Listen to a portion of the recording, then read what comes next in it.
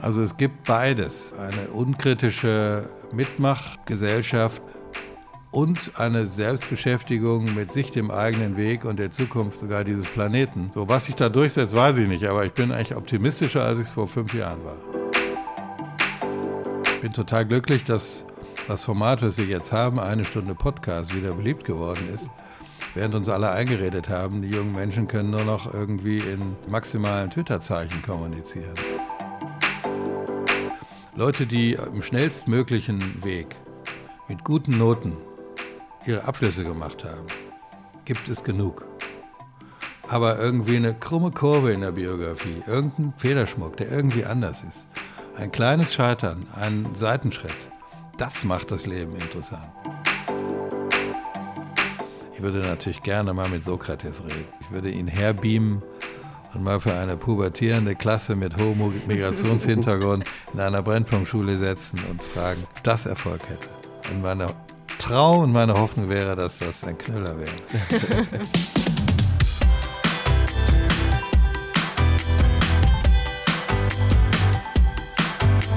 Hi und herzlich willkommen zu Tabula Rasa. Ich bin Jenny. Und ich bin Felix. In der heutigen Folge wird es mal wieder richtig politisch. Und den Namen unseres heutigen Gastes habt ihr in den letzten Jahren oder vielleicht sogar Jahrzehnten diverse Male gehört. Thomas de Maizière macht seit über 30 Jahren Politik, deswegen müssen wir ihn euch wahrscheinlich kaum vorstellen. Er war zum Beispiel an den Gesprächen rund um die Wiedervereinigung beteiligt, er war im Kultusministerium in Mecklenburg-Vorpommern, er war Bundesinnenminister, Chef des Bundeskanzleramtes, er war Verteidigungsminister und heute ist er weiterhin Bundestagsabgeordneter und leitet die Telekom-Stiftung, die sich für Bildungsfragen einsetzt. Und über die aktuellen Projekte der Stiftung haben wir natürlich ausführlich gesprochen. Im Gespräch hat uns Thomas de Maizière aber auch erzählt, warum er selbst einmal fast von der Schule geflogen wäre. Wir haben ihn auch gefragt, wie er sich selbst in seiner Jugend eine politische Meinung gebildet hat. Und natürlich auch, wie er die heutige Jugend zwischen Zynismus gegenüber der Politik auf der einen Seite und Engagement für eine bessere Welt bei Fridays for Future und Co. auf der anderen Seite sieht. Natürlich sind wir mit einem so erfahrenen Politiker auch tief in die deutsche Bildungspolitik eingestiegen. Und last but not least erzählt uns Thomas de Maizière, wie er die Kultusminister bei einer Flasche Wein zu mehr Zusammenarbeit beschwören würde und warum er Sokrates gerne in eine Brennpunktschule bieten möchte. Das Ergebnis sind viele sehr differenzierte und teils auch liberale Ansichten, die wir von einem Politiker, der 30 Jahre in der CDU aktiv war, gar nicht unbedingt erwartet hätten. Uns hat das Gespräch mit ihm wahnsinnig Spaß gemacht und wir hätten wahrscheinlich die ganze Nacht mit ihm weiter diskutieren können. Leider musste er dann weiter, aber vielleicht ergibt sich ja nochmal die Gelegenheit.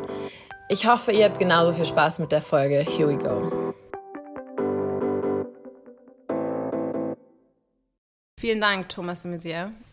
Wir sind heute nicht im Bundestag, wie man vielleicht erwarten könnte, sondern bei der Telekom-Stiftung und wollen auch hauptsächlich über Bildung und das Lernen sprechen. Eine Sache, die Sie jetzt in letzter Zeit gelernt haben, ist, ein Buch zu schreiben. Wie war das? Nun, ich hatte schon öfter mal einen Aufsatz geschrieben. Es gibt auch ein Interviewbuch mit mir, aber das Buch, was ich jetzt geschrieben habe, handelt vom Regieren. Es ist ein Werkstattbericht aus der Regierung. Jeder unserer Hörerinnen und Hörer glaubt ja zu wissen, was ein Pfarrer macht, ein Tischler macht, ein Arzt macht, ein Lehrer macht. Aber was ein Politiker macht, ist eigentlich unbekannt. Ein Minister, der fährt vor einem großen Auto, herzt auf Konferenzen irgendwelche Leute, hält Festvorträge, aber das ist alles nur der Randbereich. Im Kern geht es um anderes, um Führen eines Ministeriums, um Verhandeln, um Kompromisse machen, um Ziele sich zu setzen, um im Team zu arbeiten. Und das beschreibe ich von innen in dem Buch. Und die Tatsache, dass ich jetzt nicht mehr Innenminister bin, hat mir auch die nötige Zeit gegeben, das zu tun, bevor ich dann Vorsitzender der Telekom-Stiftung wurde. Und so war das ein Stück Abarbeitung dessen, was ich getan habe und ein Stück Volksbildung für die, die politisch interessiert sind. Wenn Sie so abends Tagesschau hören und hören, der Koalitionsausschuss hat nach einer ganz langen Nacht das und das beschlossen, wenn Sie sich dann fragen, was ist eigentlich so genau ein Koalitionsausschuss? Dann sind Sie richtig bei meinem Buch. Sehr gut. Wird es noch einen zweiten Teil geben? Ich überlege in der Tat noch ein neues Buch zu schreiben, aber dann über was anderes. Und okay. Das ist natürlich noch geheim. Alles klar, wir sind gespannt.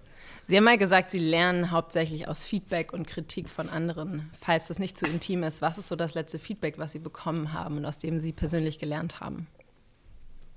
Ich führe ja eine Reihe von Lesungen durch und da bekomme ich natürlich Feedback zu dem, was ich gemacht habe, von Journalisten, die mich befragen, vom Publikum, was mich befragt. Ich habe jetzt ja nur noch wenig Mitarbeiter. Die Telekom-Stiftung hat 22 Mitarbeiter oder 23. Mein Büro im Wahlkreis und in Berlin zusammen 5 Mitarbeiter. Früher hatte ich irgendwie 60.000. Das ist jetzt mit dem Feedback natürlich leichter und unkomplizierter möglich. Und das härteste und wichtigste Feedback bekomme ich von meiner Frau. Die ist gnadenlos. Ja, das ist meine geliebteste und härteste Kritikerin und das ist eine gute Basis für Kritik. Sehr gut. Denken wir mal an Ihre Schulzeit zurück. Sind Sie gerne zur Schule gegangen? Ach ja, bei mir war es so, mein Vater war Soldat, deswegen sind wir ganz viel umgezogen. Ich war auf 3 Grundschulen, auf 3 Gymnasien. Einmal musste ich das Gymnasium allerdings wechseln, um einem Rausschmiss vorzubeugen, also das war am gleichen Ort. Ich bin in Hannover eingeschult worden, sehr gerne, habe wenig Erinnerung daran, dann sind wir gleich umgezogen nach Koblenz. Natürlich hatte ich auch mal Phasen, wo ich nicht so gerne zur Schule gegangen bin, aber so richtig, dass ich wütend oder sauer oder mit Bauchkrämpfen oder mit großen Sorgenfalten zur Schule gekommen bin, das war eigentlich nicht der Fall. Ich bin relativ schnell ein Schnellmerker. Ich kann mir Sachen schnell merken. Ich habe ein hohes Kurzzeitgedächtnis. Das heißt, man konnte zu meiner Zeit noch, heute ist das anders, mit gut aufpassen und wenig, aber intensiv vor einer Arbeit lernen konnte man noch so ganz gut durch die Schule segeln und das habe ich so gemacht. Das mit dem Rausschmiss können wir jetzt aber nicht so stehen lassen. Was war denn da los? Ja, da war ich in der Pubertät. In der unter Tertia hatte man damals gesagt, das ist also heute die Klasse 8. Das ist, glaube ich, da, wo Jugendliche anfangen, die Älteren schwierig zu finden. Und da hatte ich als allerlei schlechtes Benehmen und dann haben meine Eltern gesagt, auf der Schule wird es nichts mehr und mich dann als Protestant auf eine katholische Jesuitenschule verfrachtet. Und da ging es dann. Da haben Sie, glaube ich, auch Latein und Altgriechisch lernen dürfen, ne? So ist es. Sehr schön. Sehr gerne auch. Ja? Griechisch noch lieber als Latein. Latein fand ich immer trocken und schwierig und ein bisschen tot. Griechisch ist dagegen lebendig, politisch, künstlerisch. Und das hat mir immer großen Spaß gemacht. Sie haben mal gesagt, Sie sind altmodisch, Sie bestehen auf Basiswissen. Das war mal eine große Schlagzeile in der Zeit. Während in der pädagogischen Welt heute eher darüber diskutiert wird, dass in Schulen eigentlich eher Kompetenzen gelehrt werden sollen, dass es weggehen soll von Fächern. Wie meinen Sie das? Das ist, glaube ich, eine falsche Alternative. Sie können nicht gleich über den Klimawandel reden und sagen jetzt, guckt mal im Internet, was er dazu findet. Das kann man irgendwie machen, aber besser ist natürlich, dass Sie schon ein paar Grundfertigkeiten wissen, in Biologie, in Mathematik, auch gerne in Politik, dann auch Methoden und Fertigkeiten im Umgang mit dem Internet und das dann früher, als es bisher der Fall ist, aber erst dann versuchen anzuwenden. Wir hatten im letzten Kuratorium der Telekom-Stiftung eine Professorin, die Deeper Learning-Projekte macht. Und da geht es natürlich darum, dass dann Schülerinnen und Schüler sehr intensiv mit Stoffen fächerübergreifend arbeiten. Aber sie hat auch gesagt, sie hat gelernt, vor einer solchen Phase muss es doch auch eine Instruktionsphase geben. Also man muss dann schon auch ein bisschen an die Grundlagen ran. Und wenn das fehlt, dann ist eben das Fächerübergreifende oft ein Gelaber, wo jeder irgendwie mitmachen kann. Also ohne Basis gibt es, glaube ich, auch keine übergreifenden Kompetenzen und Fähigkeiten. Und so habe ich das gemeint. Gehört dazu auch Latein? Nein, dazu gehört Latein nicht. Glück gehabt. Aber Latein ist gut. Und Griechisch noch besser. Aber ich räume ein, mein Englisch ist nur oberer Durchschnitt, könnte besser sein. Hat mir oft gefehlt in der Politik. Ich hatte keine zweite Fremdsprache. Aber dafür macht mir keiner was bei Fremdwörtern vor. Es ist ja interessant, dass die Zahl derer, die Latein und Griechisch hatten, abnimmt und die Zahl der Fremdwörter nimmt dramatisch zu. Jeder kleine Strategiewechsel, jede neue Idee ist heute ein Paradigmenwechsel und keiner weiß, wie man das ausspricht oder was das eigentlich ist. Und ich habe viel über Politik, über die Strukturen gelernt im Latein- und Griechischunterricht. Also ich habe übrigens auch mit Englischlehrern gesprochen, die sagen, sie haben an sich lieber eine Klasse bei Englischanfängern, wo vorher mal Latein war. Zu wissen, was ein Konjunktiv ist und was ein Plusquamperfekt ist jetzt nicht so schlecht fürs Denkvermögen und das Sprachvermögen. Das lernt man mit Latein und Griechisch gut. Aber ich räume ein, wer es machen will, ist schön, aber es sollten nicht für alle verpflichtend sein. Wenn wir in die Zukunft schauen so ein bisschen, was unterscheidet das Basiswissen, was wirklich relevant ist, von dem, was wir heute an Schulen unterrichten? Na, manches bleibt sicher gleich. Dass ein Satz aus Subjekt und Objekt besteht und ein Prädikat, das braucht man auch im Zeitalter der Digitalisierung. Und die Analyse eines Gedichts ist auch etwas, was man für jede Analyse braucht, jeder Art, auch im digitalen Zeitalter. So, und das sind Dinge, die bleiben unverändert, auch wenn vielleicht die Textbeispiele andere sind. Und dass Grundrechenarten gut sind und sicher auch nötig sind, ist so. Ob nun jede letzte Kurvendiskussion nötig ist, die man heute im Internet abrufen kann, da bin ich nicht so sicher. Eine Sprache lernen zu müssen und zu können, gehört sicher dazu. Das Verständnis für Naturwissenschaften. Also das sind Dinge, die wird man, glaube ich, insgesamt brauchen. Auch natürlich das Verständnis, in welchem Land wir leben, wo wir herkommen, Geschichte, Ästhetik in Form von Musik oder Theater oder was immer. Also es sind letztlich, wenn Sie genau überlegen, immer diese, sagen wir mal, Grundfächer oder Fachkombinationen oder Grundfertigkeiten. Die wird es immer brauchen, aber in neuer Form. Und dann kommt dazu, was Sie ja auch eingangs gefragt haben, die sogenannten Schlüsselqualifikationen. Und das wird möglicherweise immer wichtiger. Ich bin total glücklich, dass das Format, was wir jetzt haben, 1 Stunde Podcast, wieder beliebt geworden ist. Während uns alle eingeredet haben, die jungen Menschen können nur noch irgendwie in maximalen Twitter-Zeichen kommunizieren. Und deswegen ist so etwas wie Konzentrationsfähigkeit, zuhören können, Methodenkompetenz, kritisches Befragen auch des Internet, Orientierungswissen, diese Schlüsselqualifikationen, die Skills des 21. Jahrhunderts oder wie das jetzt alles so heißt, das wird immer wichtiger. Und das wird sicher auch in Schulen unterschätzt. Die haben gesagt, na, wenn einer lesen, rechnen und schreiben kann, dann kommt das andere oben drauf. Nein, das kommt heutzutage nicht oben drauf. Und deswegen ist das genauso wichtig zu vermitteln, wie das, was Sie Basiswissen genannt haben. Es gab einen Twitter-Shitstorm vor einiger Zeit, dass Schüler gesagt haben, sie können ein Gedicht in 3 Sprachen interpretieren, aber ihre eigene Steuererklärung nicht machen. Ich glaube, die Frage ist ein bisschen, wie wägt man ab, was... Nein, das Beispiel wir gerne aufgreifen. Es ist völlig überflüssig, dass ein Schüler seine Steuererklärung versteht. Meistens hat er keine Einnahmen. Und wenn er groß ist, gibt es ein anderes Steuerrecht. Ja, das ist... Das Steuerrecht wird auch laufend geändert und wir bräuchten vielleicht auch mal eine grundlegende Reform. Was er bräuchte, ist, dass ihm eine Steuererklärung, die kompliziert formuliert ist, keine Angst macht. Das ist etwas, was er können muss.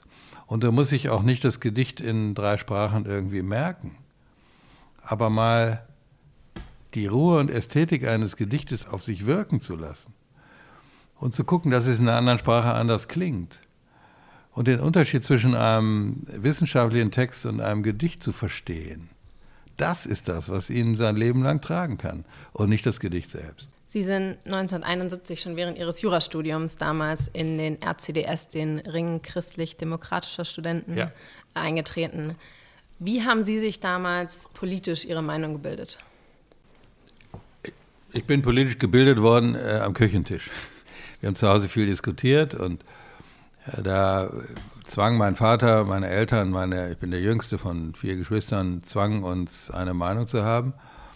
Und das Schlimmste war nicht eine bestimmte Meinung zu haben, die war nämlich sehr unterschiedlich in der Familie, sondern keine Begründung für die Meinung zu haben. Und das hat mich als Jüngster schon auch angestachelt, sonst wurde ich da gar nicht ernst genommen. Ich durfte kaum ausreden oder überhaupt mal zu Wort kommen bei den anderen. Dann habe ich sehr viel an der schon eben genannten Jesuitenschule gelernt, auch an politischem Engagement. Ich bin dann in die Junge Union später eingetreten, aber da habe ich mich nicht sehr engagiert, sondern im RCDS. Ich kam ins Jurastudium, wir sollten Hausarbeiten schreiben, das Seminar, also heute würden wir sagen, die Bibliothek machte um 18 Uhr zu und wir mussten in 3 Tagen abgeben, das fanden wir unbefriedigend. Dann haben wir mal einen Protest gemacht, ob das Seminar auch nicht vielleicht mal bis 21 Uhr oder 20 Uhr aufhaben könnte. Heutzutage ist es ja mehr oder weniger die Nacht. Ja. War das Argument, ja, würden wir gerne, aber die Arbeitszeiten für die Mitarbeiter sind so, dass das nicht geht. Dann haben wir gesagt, da müssen mehr Mitarbeiter eingestellt werden. Dann hieß es, ja, wir haben die Stellen nicht und im Übrigen haben die auch kleine Kinder und wollen auch abends um 9 zu Hause sein. So, und dann haben wir uns da über diese Fragen politisiert. Ich wurde dann Fachschaftssprecher, ich bin im Studentenparlament gewählt worden. Das waren Zeiten, wo der MSP Spartakus und die ziemlich linken Juso-Hochschulgruppen die Mehrheit in Münster hatten. Und da haben wir diskutiert über den Vietnamkrieg im Studentenparlament. Wir haben über die Zulässigkeit des allgemeinen politischen Mandats diskutiert. Wir haben über plebiszitäre Demokratie und repräsentative Demokratie, Vor- und Nachteile diskutiert, über angeblich faschistische Tendenzen in unserer Gesellschaft oder die Gefahr des Linksextremismus. So, und das hat mich so geschult, eine Debatte auszuhalten, auf Minderheitenrechten zu bestehen, Geschäftsordnung zu beherrschen, mal das Gefühl zu haben, zur Mehrheit zu gehören und zur Minderheit zu gehören und zu lernen, dass nicht jeder Stoff, den der Professor vorträgt, das Allerwichtigste im Leben ist. Und das hat mich fürs Leben geschult und das empfehle ich jedem. Und deswegen habe ich selber, wenn ich Menschen eingestellt habe oder auch viele Freunde von mir machen das so, die die Möglichkeit haben, Menschen einzustellen. Leute, die im schnellstmöglichen Weg mit guten Noten ihre Abschlüsse gemacht haben, gibt es genug. Aber irgendwie eine krumme Kurve in der Biografie, irgendein Federschmuck, der irgendwie anders ist, ein kleines Scheitern, ein Seitenschritt, das macht das Leben interessant. Und das habe ich nun relativ konventionell gemacht, aber auch ein bisschen anders als, ich war nicht beim Repetitor und habe mich mit Professoren rumgeärgert und so. Und das ist, glaube ich, auch etwas, was in Schulen und Hochschulen auch ermöglicht werden muss. Eigenverantwortung. Telekom Stiftung legt mit neuen Projekten auch Wert darauf, dass Schülerinnen und Schüler mehr Verantwortung für ihr eigenes Lernen und sogar die Infrastruktur haben könnten. Ein bisschen widerständig zu sein, durchhaltefähig zu sein und so. Das kann man an vielen Beispielen lernen. Ich habe das an der Hochschulpolitik gelernt. Und das, finde ich, ist extrem wichtig, um lebenserfahren zu werden, Frustrationstoleranz zu erleben, Resilienz sagt man heute dazu. Und das ist im Bildungsweg sehr wichtig. Das, was Sie jetzt geschildert haben, das impliziert ja auch sehr viel kritisches Hinterfragen, sich aktiv eine Meinung bilden. Wenn Sie jetzt sich die Jugend heute angucken, haben Sie das Gefühl, dass das immer noch genauso intensiv praktiziert wird, wie es vielleicht zu Ihrer Jugend war?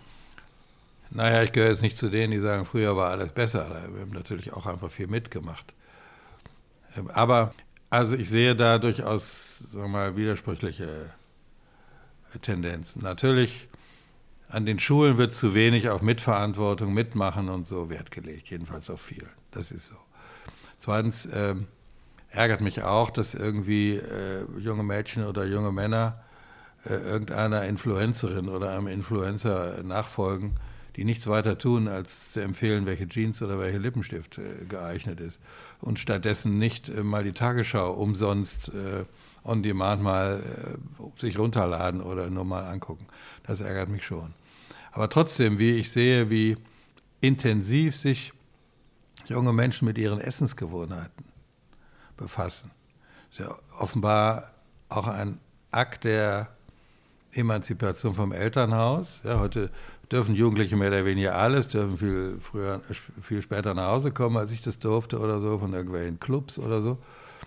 Aber ich esse nicht das, was die Eltern auf den Tisch setzen. Ich werde jetzt Veganer oder werde nicht Veganer oder das nimmt dramatisch zu. Und das ist eine bewusste Auseinandersetzung mit sich selbst, da ist vieles nicht durchdacht und pubertär und so, das ist jetzt aber nicht mein Punkt, sondern mein Punkt ist, da gibt es eine kritische Beschäftigung mit dem Hergebrachten. Da stört mich manches Ergebnis, aber das finde ich gut und da sind Jugendliche sehr weit. Dann erleben wir eine Repolitisierung der jungen Generation, nicht nur beim Klima, auch bei anderen Themen, bis hin zur Flüchtlingsfrage und vielem anderen mehr. Und auch das ist gut. Also es gibt beides, eine unkritische Mitmachgesellschaft junger Menschen, die Politik soll mir Perspektiven bieten, ich will alles vorgekaut kriegen, dann kann ich es auch leichter kritisieren. Und eine Selbstbeschäftigung mit sich, dem eigenen Weg und der Zukunft sogar dieses Planeten. So, was sich da durchsetzt, weiß ich nicht, aber ich bin eigentlich optimistischer, als ich es vor 5 Jahren war. Gleichzeitig ist es ja so, dass, und da sprechen Sie auch in Ihrem Buch drüber, dass es zwar eine Repolitisierung gibt, aber gleichzeitig Politik auch häufig sehr, sehr kritisch gesehen wird. Und ich glaube, dieser Weg in die Politik und über die Politik was zu verändern, für immer weniger junge Menschen eine aktive oder eine bewusste Alternative ist. Insofern meine Frage, wie schafft man es, dass es der Politik gegenüber vielleicht auch weniger Zynismus gibt und mehr Politik mehr als aktive Alternative auch wieder wahrgenommen wird, was zu verändern und was zu bewegen? Ja, das stimmt. Ich meine, die Alt-68er, ich weiß nicht, ob unsere Zuhörer das noch wissen, das waren die sozusagen von links her eine als verkrustet wahrgenommene Gesellschaft modernisiert haben. Die haben einen Spruch geprägt, der bis heute gilt: Wir machen den Marsch durch die Institutionen. Und viele von ihnen sind dann Lehrer und Juristen geworden und sind heute in diesen Institutionen. Die haben gesagt, die Institutionen sind schlecht, also müssen wir sie verändern, dadurch, dass wir in sie gehen und sie umgestalten. Und diese Mentalität, die würde ich mir von vielen jungen Menschen wünschen. Bewegung ist schick, Demonstration ist schick, Zuschauerrolle ist schick, Politik madig zu machen, die zu langsam sei und so. Das ist alles bequem, aber das Wort bequem nehme ich zurück, es ist leichter. Es ist auch unbequem, da muss eine Demo organisieren und dies und das, bei der Polizei beantragen, dass man demonstrieren darf und so. Das ist schon unbequem, davor habe ich Respekt. Aber es ist der leichtere Weg, als zu sagen, so, welchen Kompromiss würden wir jetzt beim Kohleausstieg noch akzeptieren? In welche Partei würden wir gehen, damit das, was wir beim Kohleausstieg wollen, schneller vorangeht? Welches Gremium ist dafür zuständig? Überall Notstand zu propagieren und zu sagen, wir wollen, dass ihr in Panik geratet, verändert ziemlich wenig. Und da sehe ich in der Tat, Sie haben das Wort Zynismus verwendet, oft sind ältere Menschen zynisch. Hier erlebe ich in der Tat manchmal eine Art Zynismus gegenüber denen, die mühsam in Institutionen um Kompromisse werben, in Gewerkschaften, in Kirchen, in Parteien, in Verwaltungen, in Parlamenten. Und da würde ich mir wünschen, das kann natürlich auch ein Beitrag von Bildung und Schule sein, zu sagen, okay, wenn euch was nicht gefällt, dann verändert diese Welt. Und sagt nicht, dass andere sich verändern müssen. Es gibt ein sehr schönes Bild, was ich jetzt oft zitiere, was mir einer gesagt hat: Wenn es ein Problem gibt, dann schau nicht als erstes aus dem Fenster, sondern schau in den Spiegel. Also was kann ich dazu beitragen, dass ich das, was ich kritisiere, ändere? Das ist eigentlich das, was gerade junge Leute doch leiten könnte. Auf die Gefahr, dass wir jetzt abschweifen, muss ich trotzdem einmal fragen, der Zynismus ist ja wahrscheinlich auch irgendwo begründet. Muss sich die Politik auch ein Stück weit verändern, um wieder attraktiver zu sein? Ja klar, also das habe ich schon darauf gewartet, auf die Nachfrage. Sie hätten Ihren Job nicht gemacht, wenn Sie nicht nachgefragt haben. Die Krise der Volksparteien liegt natürlich auch in der mangelnden Attraktivität der Volksparteien selbst.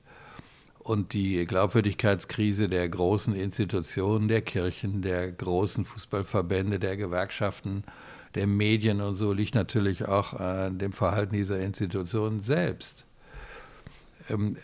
Trotzdem, besser wäre es dann eben, diese Institutionen zu kapern und nicht einfach verächtlich über sie zu reden. Ich würde mal die These aufstellen, 10 entschlossene junge Leute können heute mehr oder weniger jeden Kreisverband der Jungen Union oder Jungsozialisten oder sogar der CDU oder der SPD in 5 Jahren dominieren. Nur 5 Jahre dauert es schon. Man kann nicht beim ersten Mal in die Ortsvereinssitzung gehen und sagen, die sind aber doof, ich werde nicht gleich gewählt, dann lasse ich es. Ja, so, aber natürlich, wir reden oft in einer zu verqueren Fachsprache, die keiner versteht. Wir verweisen zu oft auf die Kompliziertheit der Dinge. Und wir haben leider, das ist ein großes Ärgernis für mich seit einigen Jahren, und das gilt auch für den Bildungsbereich, ein Zuständigkeitsmischmasch, ein Zuständigkeitsgewirr, dass jeder sagen kann, ich bin hier eigentlich nicht so richtig zuständig. Und das frustriert natürlich. Und da müssen wir, glaube ich, auch klare Strukturen schaffen, einfacher sprechen, mehr so sein, dass wir zum Mitmachen einladen und nicht abschrecken und so. Das ist auch sicher unser Beitrag in der Politik, dass junge Menschen Spaß haben, in Institutionen etwas zu verändern. Sie haben damit die perfekte Überleitung zum nächsten Thema gemacht, weil wir natürlich über den Föderalismus sprechen wollen, der ja in der Bildungspolitik auch immer eine große Rolle spielt. Vielleicht trotzdem nochmal die Eingangsfrage hier. Die meisten assoziieren Sie wahrscheinlich mit Ihren letzten Bundesministerrollen. Sie waren Innenminister, Verteidigungsminister. Sie waren aber auch mal im Kultusministerium. Lange her, ja. Vielleicht mögen Sie einmal ganz kurz erzählen, was waren damals so die wichtigsten Projekte? Ich will zunächst einmal sagen, dass es in Deutschland ja eine gute Tradition gibt, dass man in den Feldern, in denen man vorher Minister war, jetzt jedenfalls nicht mehr groß öffentlich tätig wird. Und das halte ich auch für richtig. Außerdem, ich bin jetzt Mitte 60 und finde es eine super Chance, Neues zu machen. Und deswegen ist sowas wie die Telekom-Stiftung, die eine MINT-Stiftung ist, also Förderung des mathematisch-naturwissenschaftlichen Denkens im digitalen Zeitalter, tolle neue Chance für mich. Und deswegen habe ich das sehr gerne gemacht. Ich war Staatssekretär in einem Kultusministerium, interessanterweise übrigens einem Ministerium, das war zuständig für Schule und Jugend und Kultur und Hochschule und Sport. Kleines Land, hat man nicht so viele Ministerien, aber auch inhaltlich machte das natürlich Sinn. Und nicht gehackt. Kinderbetreuung beim Sozialminister, Schule beim Kultusminister, Horterzieher bei der Kommune und Hochschule beim Wissenschaftsminister. Und das noch aus anderen Parteien in einer Koalition. Das ist natürlich schwierig. Das war also bei uns anders. Aber die Probleme, die wir da hatten, sind mit heute gar nicht vergleichbar. Für welches Schulsystem entscheiden wir uns? Was machen wir mit dem Lehrerüberhang? Wie stellen wir die Unterrichtsversorgung sicher in Fächern, die es vorher nicht gab, Französisch und all dem? Was machen wir mit den Lehrern für Staatsbürgerkunde? Was machen wir mit den Stasi-Belastungen von Lehrern? Wie soll es mit der Infrastruktur der Gebäude weitergehen? Also das waren zentrale Herausforderungen, die es heute Gott sei Dank so nicht mehr gibt. Eine Frage, die damals fast die Verhandlungen rund um die Wiedervereinigung gesprengt hätte, war die Frage rund um die Anerkennung von Bildungsabschlüssen der DDR-Bürger. Eine Diskussion, die uns leider ein bisschen bekannt vorkommt, gerade weil auch eine Lehrkraft, die in einem Bundesland ausgebildet wurde, kann heute nicht immer problemlos in ein anderes Bundesland wechseln. Warum ist das heute immer noch so problematisch? Ja, völlig. Also, das hat mich schier zur Verzweiflung getrieben. Ich brauche ein paar Sätze dafür, hoffentlich hat der Podcast dafür Zeit. In der Schlussphase der Verhandlungen zum Einigungsvertrag kam der damalig zuständige Minister der DDR, Herr Maizière, und legte einen Paragraphen im Einigungsvertrag vor, und darin hieß es, die Bildungsabschlüsse auf dem Gebiet der DDR sind in ganz Deutschland anerkannt. Schnell war klar, das kann nicht gelten für Stasi-Abschlüsse oder so, die müsste man irgendwie rausnehmen, aber sonst ja. Der damalige Verhandlungsführer im Westen, Wolfgang Schäuble, war für diese Bestimmung. Auch die sonstigen Vertreter der Bundesregierung. Die Vertreter der Bundesländer waren ganz hart dagegen, mit der Begründung, die Sie eben gesagt haben. Es kann doch nicht sein, dass wir in Bayern nicht jeden in Niedersachsen ausgebildeten Lehrer akzeptieren und erstmal prüfen müssen, ob sein Abschluss gleichwertig ist. Und dann kommen Bildungsabschlüsse von Jahrzehnten sozialistischen Bildungswesens und die sollen wir anerkennen. So. Das Argument lässt sich durchaus hören. Der Kompromiss war dann aber, die Bildungsabschlüsse sind auf dem Gebiet der dann ehemaligen DDR, bleiben sie anerkannt. Ob sie in ganz Deutschland anerkannt werden, klären wir durch ein Verfahren. Und das war dann die Kultusministerkonferenz. Und ich habe das dann wir waren Vorsitzender der Amtschefkommission, Schlussverhandlung im Jahre 92. Deswegen sage ich das so ausführlich, weil wir Millionen von ausgebildeten DDR-Bürgern gesagt hat, ihr seid herzlich willkommen im vereinten Deutschland. Aber was das wert ist, was ihr gelernt habt, das sagen wir euch später. Ihr müsst bitte jetzt die Kinder erziehen, als Kindergärtnerin, als Erzieherin. Aber ob ihr das eigentlich dürft in ganz Deutschland, das sagen wir euch nach 2 Jahren. Und das war eine sozusagen Entmutigung vieler, die Wunden geschlagen haben. Psychische Wunden, seelische Wunden. Und das war im Nachhinein sicher ein großer Fehler. So, jetzt kommen wir in diese Zeit. Jetzt muss der Bildungsabschluss aus Portugal aus Gründen des EU-Rechts in Deutschland akzeptiert werden. Aber die deutschen Länder haben es nicht geschafft, diese selbstverständliche Anerkennung untereinander zu gewährleisten. Das ist skandalös. So, deswegen wäre ich dafür, dass wir natürlich dort zu einer großzügigen Anerkennung kommen.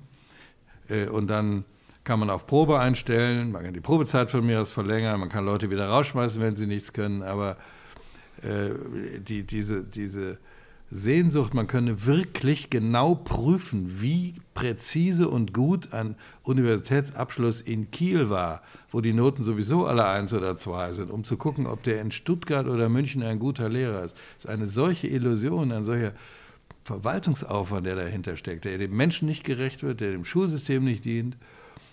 Und deswegen halte ich davon nichts. Was würden Sie dann Ihrem Unionskollegen Markus Söder sagen, der sich ja auch ein bisschen dagegen sträubt, beispielsweise aus seiner bayerischen Sicht, sich dieser Anpassung auch so ein bisschen da würde ich ihm sagen, erkenne den Abschluss an aus Schleswig-Holstein, Niedersachsen, Mecklenburg-Vorpommern, Baden-Württemberg, erkenne den an und dann machst du ein Personalauswahlverfahren, ein Assessment, wie es jeder Arbeitgeber macht, jeder. Und dann entscheide, ob du den oder die Lehrerin haben willst. Machst eine fachliche Prüfung, machst ein Gespräch, geht vielleicht auch um Charakterfragen, aber zweifel doch bitte nicht den formalen Abschluss an. Das würde ich ihm sagen. Habe ich übrigens schon.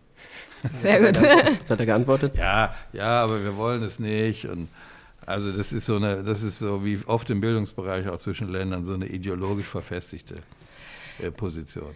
Was wäre denn Ihrer Meinung nach eine sinnvolle Aufteilung von Kompetenzen im Bildungsbereich zwischen Bund und Ländern, Kommunen? Ja, wir haben sicher die Regelung im Grundgesetz, dass für alles die Länder zuständig sind, es sei denn, der Bund ist ausdrücklich zuständig. Das ist eine Zuständigkeitsverteilung, die ist mehrfach durchlöchert, durch vielerlei Gemeinschaftsaufgaben, da kommen wir gleich nochmal drauf. Und sie ist im Grunde von der Bevölkerung nicht akzeptiert. Die Bevölkerung sagt, kleine Aufgaben, Kreis oder kreisfreie Stadt, mittelwichtige Aufgaben Land, große Aufgaben Bund. Ja? Das ist, was so der gesunde Menschenverstand irgendwie sagt. Und deswegen gibt es eine stabile Mehrheit dagegen, dass die Länder alleine zuständig sind im Bildungsbereich, weil man sagt irgendwie, das ist doch so wichtig, da kann der Bund sich doch nicht raushalten.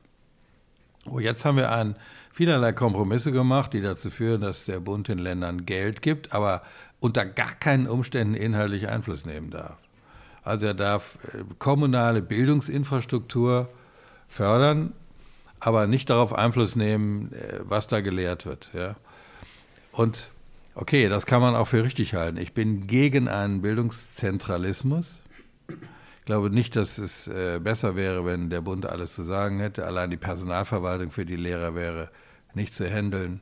Es wäre aufwendig, aber warum wäre es aus einer politisch, vielleicht ideologischen Sicht schlecht? Weil die Bildungspolitik natürlich immer umstritten ist. PISA und anderes lernt, dass die besten Ergebnisse die haben, die nicht so oft ihr Schulsystem verändern. Und alles auf der Bundesebene ist sehr ideologiebefrachtet. Also es würde zu einer Verideologisierung der Bildungsinhalte führen, wenn der Bund dafür zuständig wäre. Zweitens, ich komme aus Sachsen. Sachsen schneidet immer ziemlich gut ab und niemand in Sachsen möchte sich auf ein Niveau anderer Bundesländer begeben, die ich jetzt mal nicht erwähne. Und eine Bundeszuständigkeit hieße im Grunde Einigung auf Mittelmaß. Und das kann für Deutschland auch nicht das Richtige sein. Trotzdem, so wie es jetzt ist, kann es nicht bleiben. Und deswegen glaube ich, dass wir Vielfalt im Bildungsverlauf brauchen, aber Vergleichbarkeit, ich würde sogar sagen Einheitlichkeit im Bildungsabschluss. Da muss der Bund aber nicht die zentralen Abituraufgaben vorgeben, aber die Länder müssen es selber tun. Und das machen sie bisher unzureichend. Ich habe einen großen Verbündeten, das Bundesverfassungsgericht, was im Urteil zur Vergabe von Medizinstudienplätzen den Ländern eine gelbe Karte gegeben hat. Das haben viele Länder noch nicht verstanden. Aber ich sehe da auch Fortschritte natürlich. Ich sehe, dass es jetzt auch Forderungen aus den Ländern gibt für Zentralabitur und Ähnliches. Aber wenn jetzt die Kultusminister bisher gesagt haben, wir haben gleiche Standards, gut. Aber ein Land kann davon abweichen. Schlecht. Weil das kann es ja nicht sein. Entweder hat man Standards oder man hat sie nicht. Also da, glaube ich, ist viel Reformbedarf. Ich sehe eher noch etwas anderes. Das sind die Zuständigkeiten innerhalb der Länder. Ich weiß nicht, ob es irgendein Land auf der Welt gibt, das zwischen der Trägerschaft zwischen der Schule und der Trägerschaft zwischen den Lehrern unterscheidet.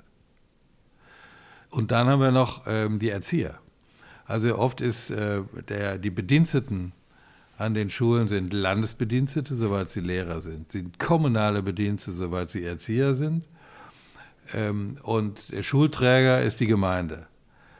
Und das erfordert einen solchen Koordinierungsaufwand, dass ich mir schwer vorstellen kann, dass man da ein richtig gutes Ganztagskonzept bei sowas hinkriegt. Und dann noch mit örtlichen Sportvereinen, Bibliotheken und das vernetzt. Und wahrscheinlich ist diese Art von Zuständigkeitszersplitterung für das Bildungssystem mindestens so schädlich wie das zwischen Bund und Ländern. Vor allen Dingen ist jetzt auch schädlich im Bund- und Länderverhältnis nochmal dieses ewige Hin und Her.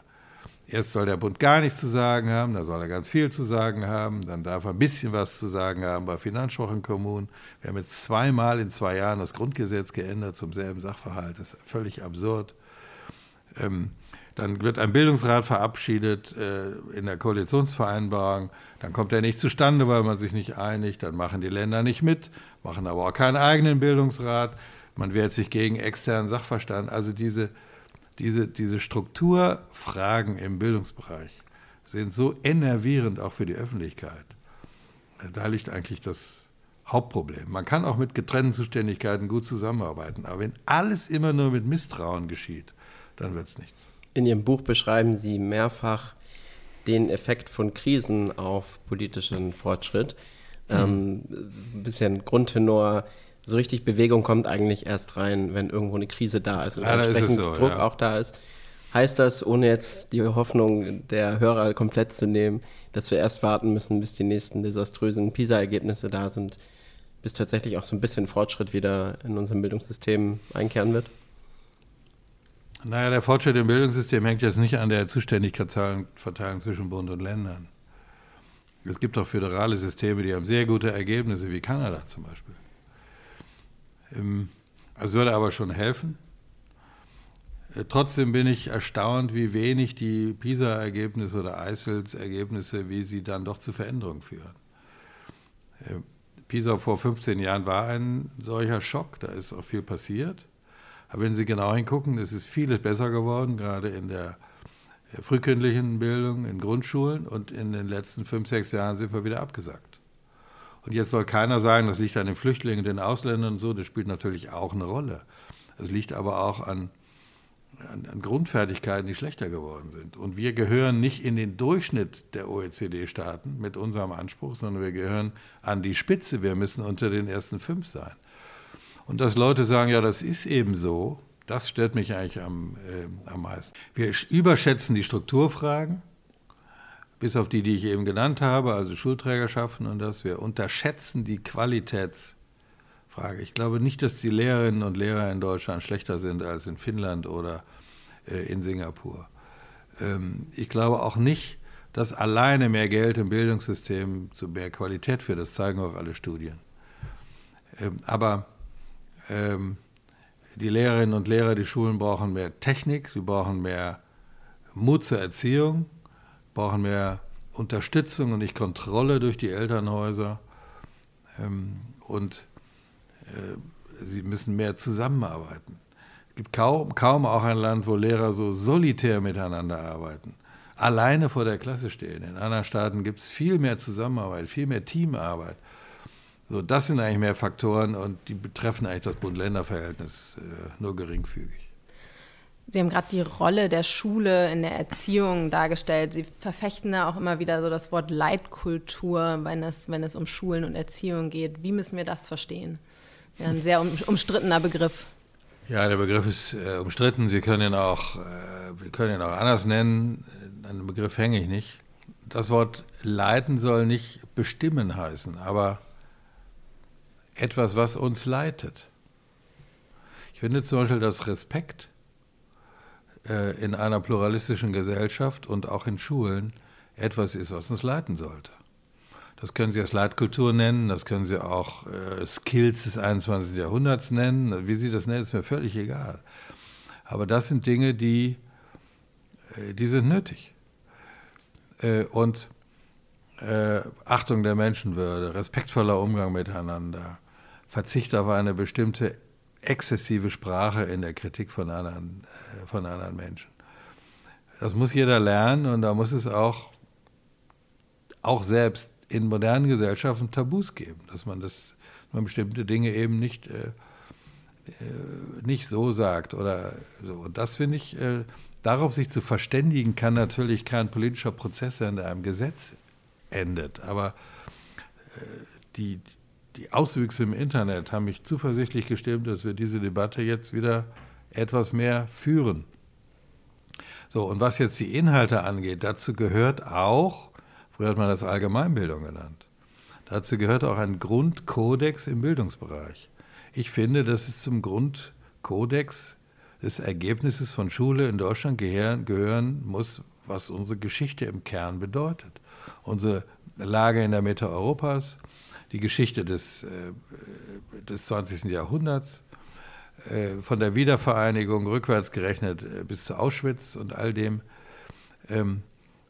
Ich finde, ein Staat kann auch durch seine Bildungsinstitutionen erwarten, dass ein Schüler und eine Schülerin, wenn er die Schule verlässt, davon etwas gemerkt, begriffen und verstanden hat. Und dazu gehört auch, dass wir eine Nationalhymne haben und dass wir eine Nationalfahne haben und dass wir Teil von Europa sind. So. Und ob Sie das die Leitkultur nennen, ist mir piepegal. Aber es ist jedenfalls etwas, was zum Gemeinsamen gehört. Sie können auch Gemeinwohl sagen, finde auch möglichen altmodisch. Sie können, wie als Jurist sagen, Geschäftsgrundlage. Aber das ist mir völlig egal. Aber es muss etwas geben, ein Band, was die Gesellschaft zusammenhält. Geht es Ihnen denn da um eine christliche Leitkultur auch? Ich würde mich freuen, wenn es so wäre als Christ. Und natürlich kann man nicht bestreiten, dass uns das Christentum sehr geprägt hat und prägt. Sie müssen nur mal durchs Land fahren, da ist das Erste, was Sie von Dörfern sehen, der Kirchturm. Und wenn Sie nachts in einem Gasthof schlafen, das Erste, was Sie hören, die Kirchturmuhr. Ja? Und natürlich ist unser Lebensrhythmus im Jahr von christlichen Feiertagen bestimmt. Wenn Sie das alles nicht wollen, dann können wir Weihnachten abschaffen und Ostern abschaffen Menschen, ja. Und so, ja. Aber jeder ist irgendwie hat gerne 2 Feiertage über Ostern. So, das prägt uns. Aber trotzdem weiß ich natürlich, dass nur noch etwas mehr als die Hälfte dem christlichen Glauben angehört und da sind alle Weihnachtschristen schon mitgezählt. Das weiß ich schon. Das würde ich nicht verlangen. Aber was ich schon auch in Schule verlangen möchte und auch für gesellschaftliche Debatten, dass es so etwas wie Religionsfreiheit gibt, dass es Respekt für Religionen gibt, dass man weiß, was einen Christen und einen Muslim unterscheiden und einen Buddhisten und dass man mal so etwas verstanden hat, was vielleicht transzendent sein könnte. Deswegen bin ich ein großer Anhänger von Religionsunterricht in der Schule, der kein Verkündigungsunterricht sein kann, keine Mission, aber doch mit einem der fundamentalsten Dinge, die das Leben beschäftigen. Was war vor der Geburt? Was ist nach der Geburt? Gibt es ein Leben nach der Geburt? Sind wir allmächtig auf der Welt oder gibt es etwas anderes? Das sind so fundamentale Fragen. Von denen wünsche ich mir und würde ich erwarten, als Teil eines solchen einer solchen Geschäftsgrundlage, nenne ich es nochmal, als gemeinsamen Bandes, dass darüber man wenigstens mal Kenntnisse hat. Sonst versteht man auch den Nahostkonflikt nicht, man versteht nicht, was in Libyen los ist, man kann die Flüchtlingsprobleme nicht erklären und vieles andere mehr. Wir wollen natürlich auch nochmal über die Arbeit der Telekom-Stiftung sprechen. Sie haben ja, glaube ich, vor kurzem eine neue Strategie verabschiedet. Ja. Sie gehen jetzt ein bisschen fokussierter vor, schauen sich vor allem die Jugend zwischen 10 und 16 Jahren an und haben sich so auf die Fahne geschrieben, Sie wollen Schule von außen nach innen verändern. Was genau bedeutet das? In der Tat verlassen wir die ganze Bildungskette vom Kindergarten bis zur Lehrerbildung. Einfach, wir haben nicht genügend Mittel auch, um das in der ganzen Breite vernünftig umzusetzen. Außerdem sind wir der Auffassung, dass im Kindergarten, im Grundschulbereich viel Positives passiert ist von anderen. Das müssen wir nicht noch doppeln. Wir gehen dahin in der Fußballersprache, wo es am schwierigsten ist, 10- bis 16-Jährigen. Die wollen wir uns kümmern und wir haben auch ein bisschen die Hoffnung verloren, dass man das Bildungs- und Sozialverhalten von Jugendlichen allein durch Schule verändert. Wenn Sie sehen, dass Jugendliche 2,4 Stunden netto in dem Alter mit digitalen Geräten arbeiten, ob sie dann hin und her wischen oder Küsse mit Instagram mit ihrer Freundin tauschen, ist jetzt mal, steht hintan. Vieles machen sie sicher im Unterricht, aber auch außerhalb des Unterrichts. Und da gibt es also Einflussfaktoren, die große Bedeutung haben. Das ganze außerschulische Leben spielt für Jugendliche eine große Rolle im Erwachsenenwerden. Der öffentliche Personennahverkehr, wo man wichtige Gespräche hat. Die Sportveranstaltungen, Ernährungsverhalten habe ich schon erwähnt, Bibliotheken, lesen oder nicht lesen, Kultur, Clubs, die Beschäftigung, ob Drogen gefährlich sind oder nicht. All das findet ganz überwiegend außerhalb der Schule statt. Natürlich kann man irgendwie Drogenunterricht in der Schule machen, aber es geht bei vielen Jugendlichen wahrscheinlich rechts im Ohr raus und links rein und links wieder raus. Und die Jugendlichen sozusagen ganz anzusprechen, in außerschulischen Jugendeinrichtungen, wo viele auch aktive junge Leute hingehen, das wollen wir mehr in den Blick nehmen. Wenn junge Menschen in dem Alter sich auf die Schule zu 60% mit Hilfe von YouTube vorbereiten, dann kann also eine Telekom-Stiftung, die sich dem Digitalen und dem MINT-Bereich verschrieben hat, nicht kalt lassen. Und deswegen wollen wir die Schule als Teil eines Bildungssystems betrachten und deswegen auch nicht nur mit Schule arbeiten, sondern eben mit all den Institutionen und vor allem den Jugendlichen selbst, die ihren Tag verbringen, unter anderem auch, aber nicht nur in Schule. Eins unserer Projekte für die Telekom-Stiftung ist, wir nennen das Technik-Scouts. Wir wollen, ähnlich wie in angelsächsischen Ländern, wo Schülerinnen und Schüler ja für den Schulalltag verantwortlich sind, wollen wir versuchen, an den Schulen, die wir dann fördern wollen, zu gucken, ob nicht die Schülerinnen und Schüler für den Betrieb, für die Infrastruktur, die digitale Infrastruktur der Schule eigenverantwortlich zuständig werden können. Und ich habe mit den Ländern, mit denen ich darüber gesprochen habe, gesagt, wir bezahlen das, aber ihr müsst die Haftungsfragen klären und die Versicherungsfragen, was nicht trivial ist. Ich höre schon die Gegenargumente von Eltern, jetzt werden Schüler missbraucht, das in Ordnung zu halten, was der Staat machen müsste, aber ich glaube, Tonanlagen, eine digitale Tafel in Ordnung zu halten, Fehler zu beseitigen, mit der Wartungsfirma zu reden, zu gucken, dass das funktioniert, wäre nicht nur besser für die Schule, sondern würde für die Eigenverantwortung der Schülerinnen und Schüler etwas bewirken. Natürlich muss man das begleiten, das kann man auch bewerten. Man kann einen Vergleich machen, in welcher Schule funktioniert es besser. Man muss einen Übergabeprozess organisieren von der Generation, die das macht, zur nächsten Generation. Da lernt man so viele Skills des 21. Jahrhunderts. Wir wollen das versuchen hinzukriegen und haben Hoffnung, dass wir genug Lehrer und Schüler und Schulträger finden, die das mit uns gemeinsam machen und möglichst wenig Kritik der Eltern. Welche Rolle können Quereinsteiger da spielen, wenn Sie sagen, auch die Schule soll von außen nach innen verändert werden? Ist das eher eine Chance oder sehen Sie das als gefährlich? Ja, das ist ein kitzliges Thema. Die Quereinsteiger waren kein Lieblingsprojekt der Kultusminister, sondern aus der Not geboren. Es gab nicht genug ausgebildete Lehrer, dann hat man Quereinsteiger genommen. So, das ist nun so. Viele sind damit unzufrieden. Aber ist es nicht auch eine Chance? Und wir haben jetzt als Telekom-Stiftung, wir wollen ein bisschen querdenken, haben gesagt, okay, jetzt ist es so. Und ob es eine Chance ist oder nicht, wissen wir nicht genau, aber es könnte eine werden. Als erstes wollen wir eine Studie machen, um mal rauszukriegen, wer ist das eigentlich? Wie alt sind die, aus welchen Berufen kommen die, in welchen Schulformen sind sie eingesetzt?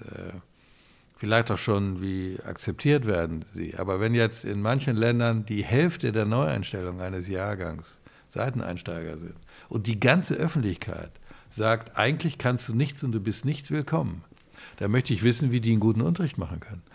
Und wenn wir jetzt, und das wollen wir als Telekom-Stiftung machen, mit denen dann auch arbeiten, natürlich werden die Lehrer, die Länder, die fortbilden, sollen sie alles machen, aber wir wollen vielleicht auch auf Schule zugehen mit außerschulischen Angeboten und sagen, guck doch mal, das ist doch vielleicht eine tolle Chance.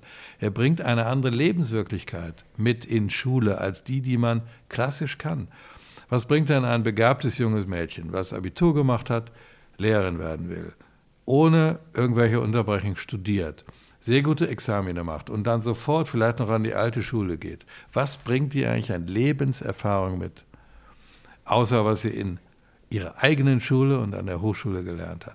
So, und wenn dann von mir aus ein Archäologe, ein IT-Fachmann, ein Geologe, habe ich jetzt neulich von einem gehört, ja, ein Politikwissenschaftler, wenn die kommen in Schule und sicher nicht die besten Künstler in Didaktik sind, aber irgendwie Lebenserfahrung mitbringen, dann finde ich, hat das eine Chance verdient und nicht als erstes Kritik.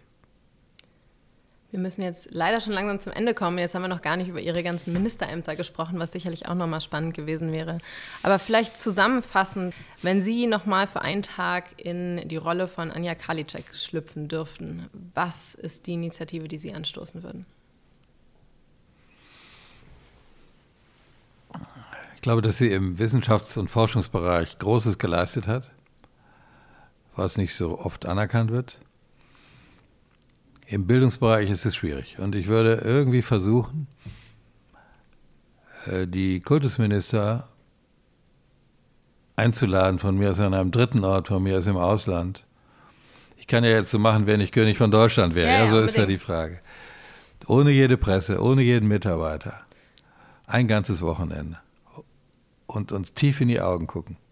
Und auch ein paar Gläser Wein trinken dabei. Und sagen, was ist hier eigentlich los? Und nützt uns das, wenn wir so unseren Vorgarten pflegen und andere kritisieren. Und versuchen, das Verhältnis fundamental in Ordnung zu bringen. Vielleicht wäre es naiv, aber das würde ich versuchen. Das wäre so ein Traum von mir. Da wäre ich gern dabei. Wir stellen jedem Gast 3 Abschlussfragen. Die haben wir natürlich auch mitgebracht.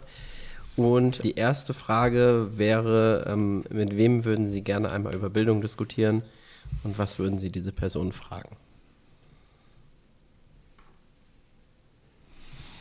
Vielleicht mit dem Verantwortlichen in Singapur und Dänemark, warum sie so erfolgreich gewesen sind in den letzten Jahren. Und was bewirkt hat, dass sie das hingekriegt haben. Das würde ich gerne mal, das würde ich versuchen mal rauszukriegen. Haben Sie da eine Hypothese? Ja, die haben strukturell viel verändert. In Dänemark zum Beispiel andere Regelungen zur Arbeitszeit der Lehrer. In Singapur ist die Demokratie etwas gelenkter als anderswo. Da geht Umsetzung vielleicht leichter, aber zu glauben, dass die irgendwie alle nur auswendig lernen und deswegen so gut sein, das ist deutscher Hochmut. Das ist nicht der Fall. Also setzen mehr auf Technik, auf die digitale Möglichkeiten, mehr auf Vernetzung, mehr auf Ermutigung, Ermöglichung der Schüler. Ich glaube, wir unterfordern auch unsere Schulen im Bildungssystem, indem wir glauben, die können nichts, der Lehrer weiß alles und der Lehrer muss jetzt den Schülern beibringen, was der Lehrer schon weiß. Und das ist in der Wissensgesellschaft von heute und Zukunft einfach nicht mehr der Fall. Und wenn Jugendliche irgendwie in ganz Deutschland Demonstrationen organisieren können, warum fragen Sie nicht auch mal bei der Organisation einer Schulwoche ob sie das vielleicht so effektiv, einen Vorschlag mal organisieren zu können, dass nicht alle einschlafen im Unterricht. Ist das so abwegig? So, und das, glaube ich, vieles davon geschieht in anderen Ländern besser. Und das würde jedenfalls, würde ich mal gerne mit denen sprechen. Und da wir fingen an mit Latein und Griechisch, ich würde natürlich gerne mal mit Sokrates reden. Ob und was es für ein Mensch war und wie seine sokratische Methode heute im Bildungssystem wirken würde. Ich würde ihn herbeamen und mal für eine pubertierende Klasse mit hohem Migrationshintergrund in einer Brennpunktschule setzen und fragen, ob das Erfolg hätte. Und meine Traum und meine Hoffnung wäre, dass das ein Knüller wäre. Die zweite Frage, Sie haben ja vorhin schon gesagt, Sie haben jetzt wieder ein bisschen mehr Zeit. Insofern passt das vielleicht ganz gut. Was möchten Sie in Ihrem Leben noch lernen? Ich habe mal mittelmäßig gut Klavier gespielt, das ist alles weggegangen. Ich würde eigentlich gerne nochmal wieder Klavierspielen lernen, besser lernen, quasi von Null anfangen. Mache ich gerade, ist nicht einfach. Ja, genau. Die Finger werden auch nicht mehr so beweglich, wie Ihre noch sind und so. Und ich würde gerne generelle Musik, bin ein großer Musikliebhaber und kenne mich auch ein bisschen aus, aber ich würde gerne mal da in einem Orchester mitspielen und einem großen Orchester, einem guten Orchester mit einem Top-Dirigenten und sehen, wie da das Zusammenwirken von überragenden Solisten, die alle eitel sind, die alle gut sein wollen, die alle ihre private Mucke machen und so, wie das gelingt, solche Spitzenleute zu einem großen gemeinsamen Ganzen zu bringen. Wenn das übertragbar wäre auf unsere Gesellschaft, auf jede Schule, dann wären wir, glaube ich, einen Schritt weiter. Die allerletzte Frage. Wir wollen versuchen, mit all unseren Gästen den optimalen, zukunftsfähigen Stundenplan zu erstellen. Welches Fach würden Sie in diesen Stundenplan einfügen? Organisation der Schule durch Schüler. Vielen Dank. Reicht schon. Ne? Dankeschön.